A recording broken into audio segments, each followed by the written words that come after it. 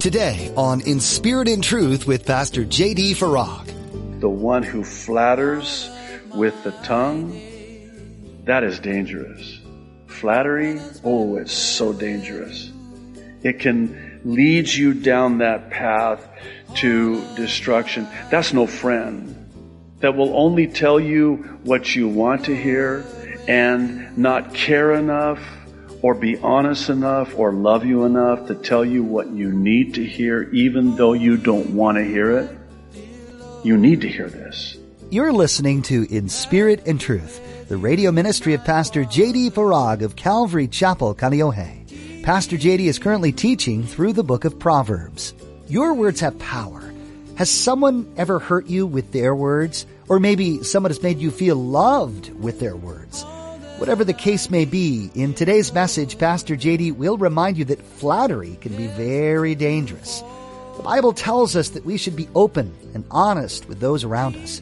Now be sure to stay with us after today's message to hear how you can get your own copy of today's broadcast. Subscribe to the In Spirit and Truth podcast or download the In Spirit and Truth iPhone or Android mobile app.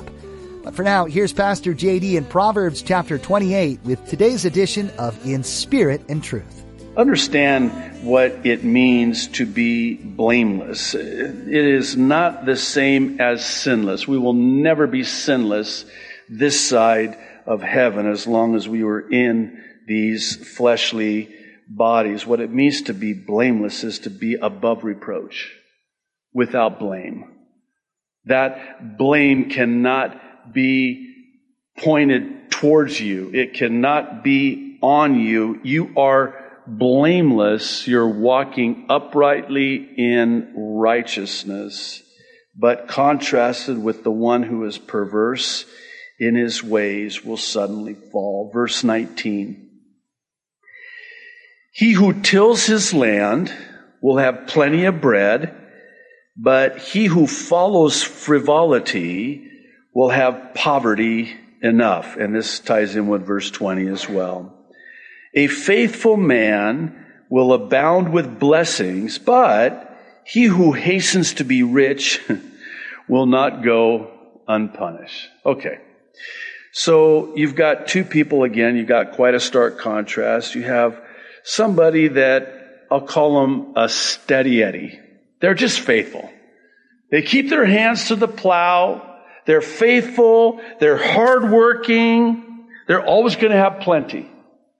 And it goes along with the proverb that wealth is obtained little by little, but riches that are gained quickly, poof, gone. One need look no further than to those who win the lottery. You know, they do studies. They used to have a television show. I don't know if they still do. I don't watch much TV, but they used to have a television show about the lives of people after they win these huge lotteries, like $500 jillion. And you would think, oh my goodness, they live happily ever after. No. Their lives are destroyed. Completely destroyed. And you know what's so striking is that these people who got this wealth so suddenly, they have nothing to show for it. It's all gone. And yet there are people who follow after this. They are given over to this. They still believe that they could get rich quick. And here the proverb is saying, they're not going to go unpunished. And it kind of has the idea of sin being its own reward. These sudden riches are that which actually punish you. The circumstances in your life because of this hastening to be rich. It's the faithful man who is truly rich, the steady Eddie, the one that keeps their hands to the plow and is faithful. They have plenty, but yet the one who follows frivolity will have poverty. Verse 21. To show partiality is not good, because for a piece of bread a man will transgress. This is interesting because it really carries with it the idea of how some people can be bought for a price. It doesn't take much. Bribery, extortion, greasing the palms, as we used to call it in the car business. I mean, you can, here you have this level playing field, but you start doing this and operating in this way, and it changes everything. This kind of ties in a little bit with verse 22. It says, a man with an evil eye hastens after riches. Now, to have an evil eye carries with it this idea of being stingy, not being generous. An evil eye, Jesus talks about this in Matthew 6. So this is somebody that is stingy and they have an evil eye and they're after quick riches, get rich quick, hasten after riches. Here's what the proverb says. They do not consider that poverty will come upon him. They're chasing after the wind. They'll never get it. I think it was, I forget, the name might have been Rockefeller or one of these, obscene rich men in the past who was asked, how much money do you, need to make? And his answer was, just a little more. and then just a little more. And then just a little more. Well, it's also reported that I think it was maybe the same guy. After he died, they asked, well, how much did he leave? To which the answer was, all of it. I think it was Larry Burkett who famously said, I've never seen a hearse pulling a U-Haul. You're not going to take it with you. Naked you came into this world, naked you're going to leave this world. Blessed be the name of the Lord. You can send it ahead, but you can't take it with you. All right, verse 23, I've been kind of waiting for this one because I want to talk a little bit about it. We've talked about it before. It's kind of a similar principle said in a different way.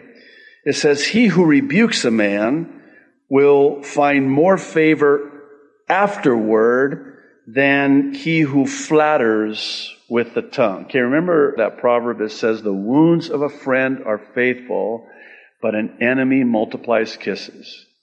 So it's this idea of, if I really care about you and I really love you, I'm going to speak truth to you.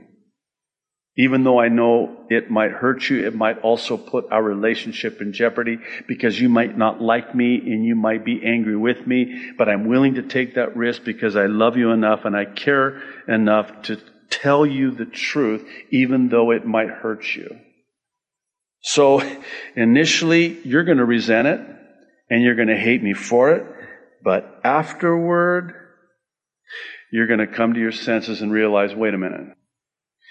He tried to warn me. He tried to tell me. I'm headed down this path. It might seem right, but in the end, it's the way that leads unto death and destruction. And this friend, the wounds of a friend, and from this friend were faithful. They could be trusted. He rebuked me, but it's because he cared about me and loved me enough to rebuke me, and afterward you will find favor now in their eyes because you cared enough to say something to them and rebuke them. Now here's the contrast, and this should make the hair on the back of our neck, for those of us that still have hair on the back of our neck, stand on end, because it says, the one who flatters with the tongue, that is dangerous. Flattery, oh, it's so dangerous. It can lead you down that path to destruction. That's no friend. That will only tell you what you want to hear and not care enough or be honest enough or love you enough to tell you what you need to hear, even though you don't want to hear it. You need to hear this. And you need to heed this, because if you don't, it's like the other proverb that says, the prudent see danger ahead and take refuge, but the fool keeps going and suffers the consequences. This goes back to, as a pastor and teacher of God's Word, this is very serious, because I'm like anybody else. This is not beneath me. I'm not above this. I'm tempted just like anybody else concerning this. So we go through the Bible, chapter by chapter, verse by verse. If we didn't, I would not teach 1 Thessalonians chapter 1, verses 6 through 10. I would not. I would just say, this is nice. Let's move on to another passage that's just a little bit, verse 23 right here, Proverbs 28. The one who rebukes a man will find more favor afterward. I think about when Jesus restored Peter after Peter had denied him 3 times, and Jesus restored him 3 times, and he asks Peter the same question. The third time it's a little bit different, a different word in the original language of the Greek New Testament. He asked Peter, do you love me? Yes, I love you, Lord. Feed my sheep. He asks him a second time, Peter, do you love me? Yes, Jesus, I love you. And then the third time, and then we're given the detail. Peter was just sort of devastated because he realized what was happening. When the third time he asked Peter, do you love me? And Peter says, yes. He says, feed my sheep. What's he saying? He's saying, if you really love me, you're going to feed my people the truth, the word of truth, the word of God, the bread of life, and you're not just going to feed them what they want. Cheesecake, Butterfingers, French vanilla ice cream.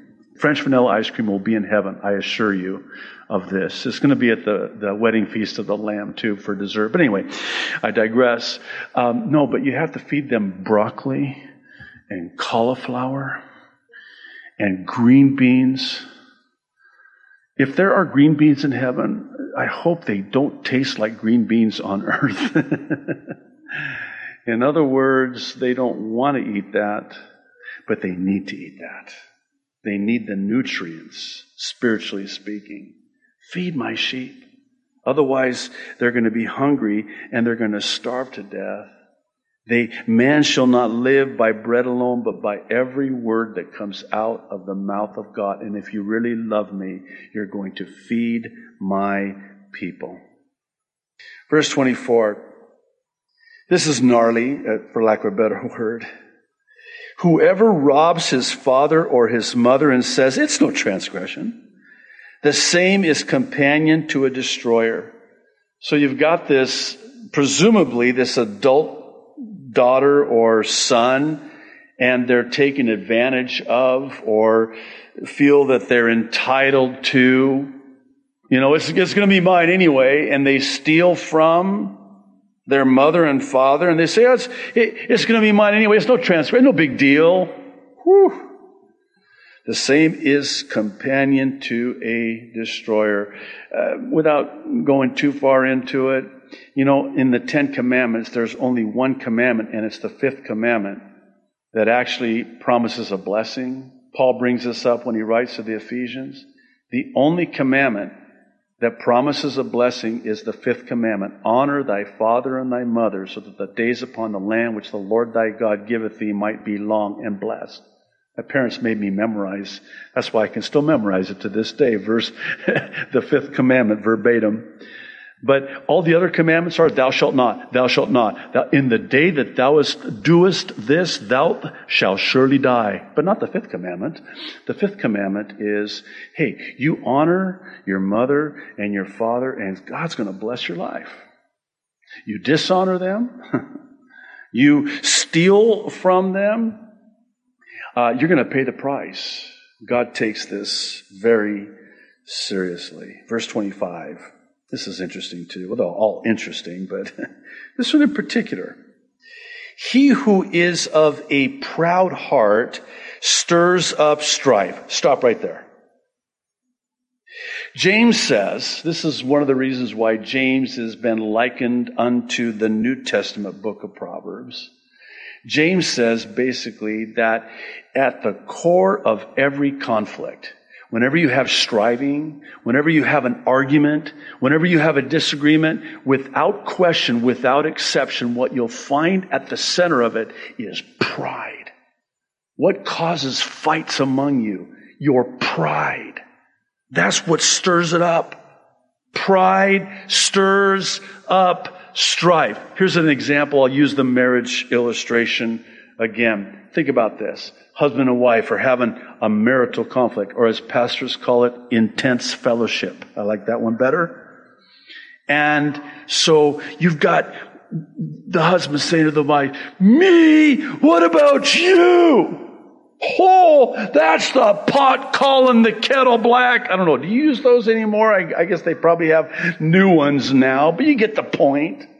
In other words, you're pointing the finger at them. It's you. No, it's you. No, it's you. That's pride. Can you imagine this? This is great. Try this. Try this at home. You know, they say, don't try this at home. No, try this at home. Next time you guys get into a disagreement, the wife says to the husband, "You." And the husband humbles himself. Oh, that's a novel idea. Says, "You know what, honey? You're right. Please forgive me." The wife's going to be like, "What'd you do with my husband? Who are you? You look like him. What'd you do with my husband? What's going on? Am I being pranked? What? No, you're right. And then, who knows? This has actually happened in my marriage, where we get into a fight the other way. "No, it's not. It's me. It's not you. It's me. It's my fault. No, it's my fault." Then we get back into it again on the other side of it, and don't do that. Don't do that. What about humbling yourself? A soft answer turns away wrath. Say, "You know what, honey? You're right. I'm so sorry. Will you please forgive me?" And the next thing you know, the wife is saying, "Forgive me too." Aw, isn't that just, it's okay. A proud heart stirs up strife. But, here's the contrast. He who trusts in the Lord will be prospered. One of the things that in marriage, biblical guidance for married couples, I like to draw this triangle, and at the top is Jesus, and at the one bottom end is the husband, and the other bottom end is the wife. And so when there's a severing of the marriage relationship or conflict in the marriage relationship, and this is severed, this is still intact. The husband goes to the Lord, the wife goes to the Lord, and that's how this is reconciled and restored and resolved. Verse 26, he who trusts in his own heart is a fool, but whoever walks wisely will be delivered. You've heard this expression, right? Hey, just follow your heart. Don't do that. Jeremiah says the heart is deceitfully wicked. Don't follow your heart. It will not end well. You don't trust in your own heart. Don't trust in your own wisdom. If you do, you are a fool. You fool. I felt kind of good saying that. But whoever walks wisely will be delivered. Verse 27. He who gives to the poor will not lack, but he who hides his eyes will have many curses. Do you get the impression, particularly in our study through the book of Proverbs, it's really replete throughout Scripture, but do you get the impression that God wants us to be kind to and generous with the poor? The poor we will always have with us. It's like we're lending to the Lord, we're told. When we give to the poor, it's like we're giving to the Lord. I think about when Jesus in Matthew's gospel is recorded, says that when you give a glass of water to the least of these, my brethren, it's like you're giving a glass of water to me. It's like you're lending to me. You're giving to me. The Lord takes notice. We have our economy. The Lord has His economy too. And what He's saying here is that if you give to the poor, you'll never lack anything. God will always provide when you are generous with the poor. But again, here's the contrast. Picture this. This is quite an interesting image. You've got the one who sees the poor, and then they kind of, cover their eyes. They turn away. They don't want to, they walk by, and they don't want to, Oh, that's, they're going to have many curses. God's not going to bless that. Verse 28, lastly, when the wicked arise, here it is again, men go into hiding. Men hide themselves. But when they perish, the righteous increase. The righteous rejoice. Well, again, I could take that where I don't need to take that. We've already talked about it. So a couple of closing thoughts. I like to, the book of Proverbs it's a great devotional book of the Bible, to really have as part of your time in the Word on a daily basis. And so I always like to take, whenever we did the book of Proverbs with our kids when they were young, we would always have a takeaway from that particular chapter.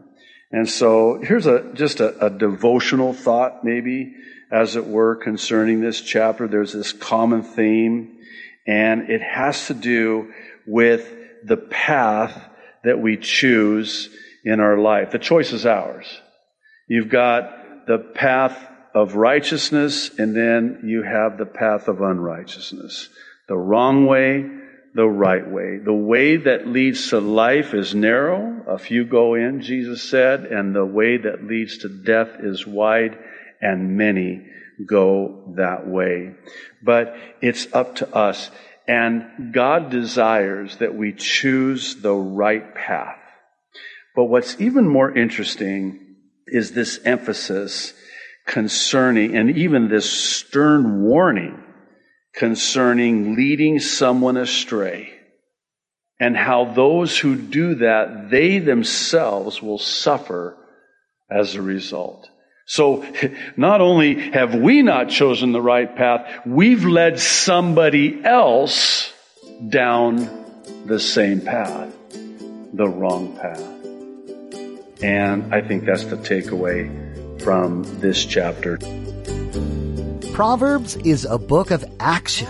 The sage life applications written in its pages not only give you something to think about, but they inspire you to act upon what you've read. As you continue to study this book with Pastor JD, approach each nugget of wisdom prayerfully, asking God to show you how you can incorporate it into your own life. He can and does teach you through His Word. We'd be honored to be praying for you during this study. Would you let us know how we could be doing that for you? You can connect with us by visiting our website, inspiritandtruthradio.com, and clicking on Contact under the About tab. We'll get in touch with you as soon as we can. You'll also find us on Facebook and Twitter, and you're welcome to interact with us there. Pastor JD's teachings are also available on YouTube. Links to all of these are available at our website. Are you part of a church? We want to encourage you to find and begin regularly attending a church in your area if you haven't already. If you're near Kaneohe, come visit us. You'll find all the information you need, including service times and directions to Calvary Chapel Kaneohe, on our website. Again, that's inspiritandtruthradio.com. That website also houses all of Pastor JD's teachings, including his weekly prophecy updates and the ABCs of salvation.